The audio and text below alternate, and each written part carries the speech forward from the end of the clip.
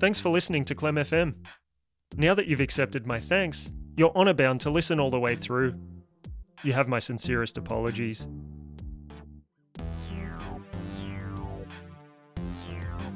This episode is titled Oops, You're a Cannibal, or How I Got a Man to Eat Another Man.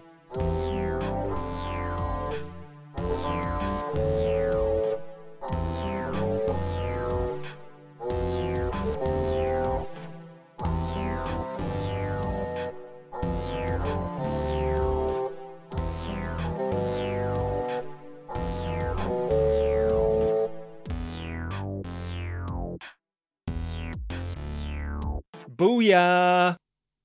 I can't believe you fell for it. This has got to be the single best prank I've ever managed to pull off. There were moments when I thought my cover was blown, that you might have been onto me, but it's clear now that you had no idea what I was up to. And believe me, I was up to something, though I tried to keep my nervous laughter and expectant hand-wringing to a minimum. And now for the big reveal. That delicious food you just ate wasn't delicious food at all. It was human flesh. Which makes you a cannibal. Gotcha! Your hilariously horrified expression right now seems to imply that I too must be a cannibal. Well, I'm sorry to break it to you, but you're the only cannibal around these parts, pal. While you were eating a burger made of flesh straight off the bone of a man, I was enjoying one made from a victimless vegan substitute, which I must say was both delicious and entirely guilt-free. What was it called? It had a clever name, like Fagin. Was it Veet? No, it was veal.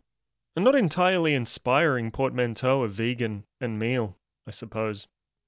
Well, yes, I did cook both burgers in the same fry pan to save on the washing up. So I guess some of the human juice may have commingled with the succulent juices of my own harmless burger patty. But that is a small price to pay when compared to the look on your face right now. You're probably wondering why I, a relative stranger, invited you to this well-appointed motel room for a fluorescent tube-lit dinner in the first place. Frankly, I was shocked, as you must be right now, that you accepted, even after I told you that sob story about my wife's passing, and not wanting the anniversary burgers I had in the mini-fridge to go to waste. Anniversary burgers indeed. It was all a ploy to get someone I don't really know or give two shits about to eat the flesh of another person. Which you did just now. And let me tell you, it was well worth the bald-faced, white lie I was forced to tell. I'm honestly surprised you didn't work out my machinations beforehand. There were signposts had you been paying attention. That foot you may have glimpsed in the mini-fridge isn't a fake one at all, but the genuine article. And how I kept offering you fava beans whilst making those gross sucking sounds with my tongue should have been another dead giveaway. The bottle of Chianti, however, was just a happy coincidence. It was the cheapest wine the thirsty camel had to offer. Cannibals have been portrayed as monstrous villains in media, and I think that this condemnation is entirely accurate. You cannibals really are dreadful people. But for a little perspective, some isolated tribes still practice the eating of human flesh. Maybe you could go live in one of these remote communities to achieve a level of normalcy that your life might be lacking in now that you've walked right into committing a crime against nature. But before you pack your bags, I'd suggest researching the tribe first to find out their culinary dislikes, which you can use to stop them from licking their lips at the very sight of you. There's probably a flavour or fragrance that they really can't stand. Maybe take some allspice and some Old Spice along with you, as cannibal repellent.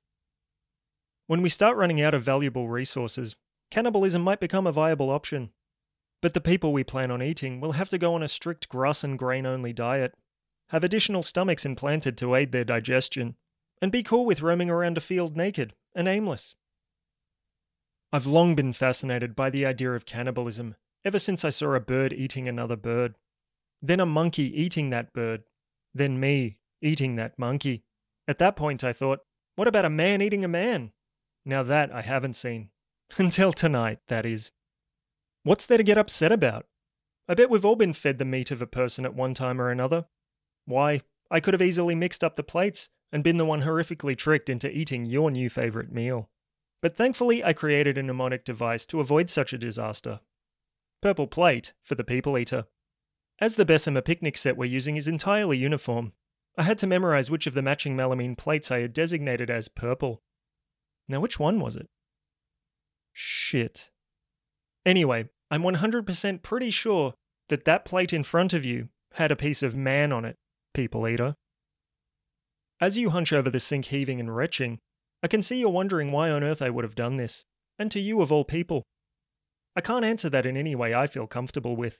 I mean, I barely know you, and this seems like something I'd only really want to divulge to a person I trust, and didn't just feed human flesh to. Well, it looks like you've vomited up most of the man you ate. I'd appreciate it if you could scoop his semi-digested remains out of the sink and into the bin, or at least mash what's left of him down the drain. I'm sorry I don't have any more food to offer you.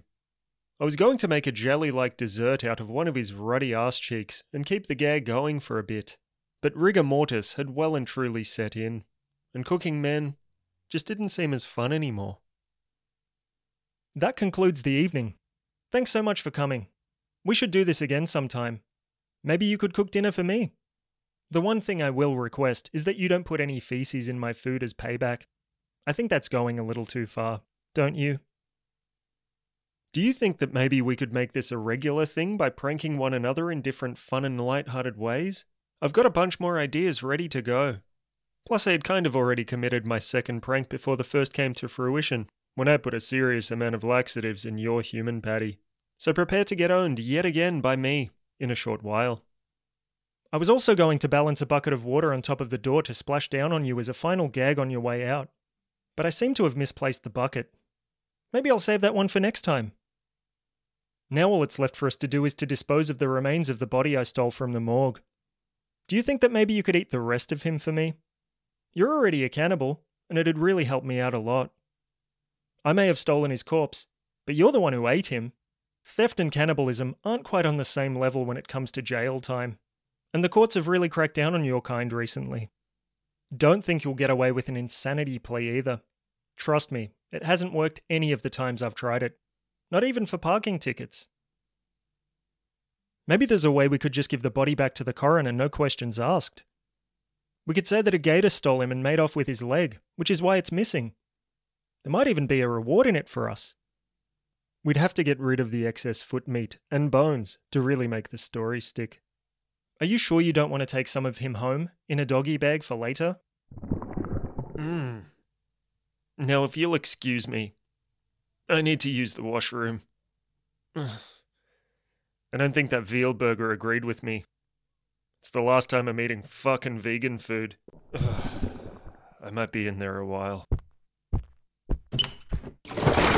Oh, son of a bitch! Who put that bucket of water up there?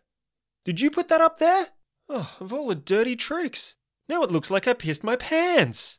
Which wouldn't be so bad, but I just shat myself. Listen, be a pal and go out to the car. See if the one-legged guy in the boot has any underwear on and bring them back for me. You'll have to undress him. For some reason he was wearing clothes and a lab coat when I found him late last night, and was sitting slumped at a desk instead of laying in one of those deep stainless steel fridges. He looked so peaceful, like he was only sleeping. But I made sure he was dead by tapping him several times on the back of the head with a lead pipe.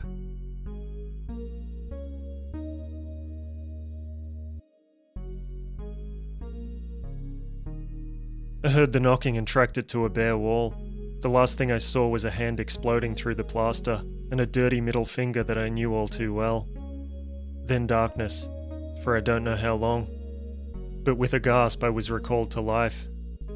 He looked down at me, smiled, and gave me a thumbs up, and I knew everything would be okay, despite all of the blood.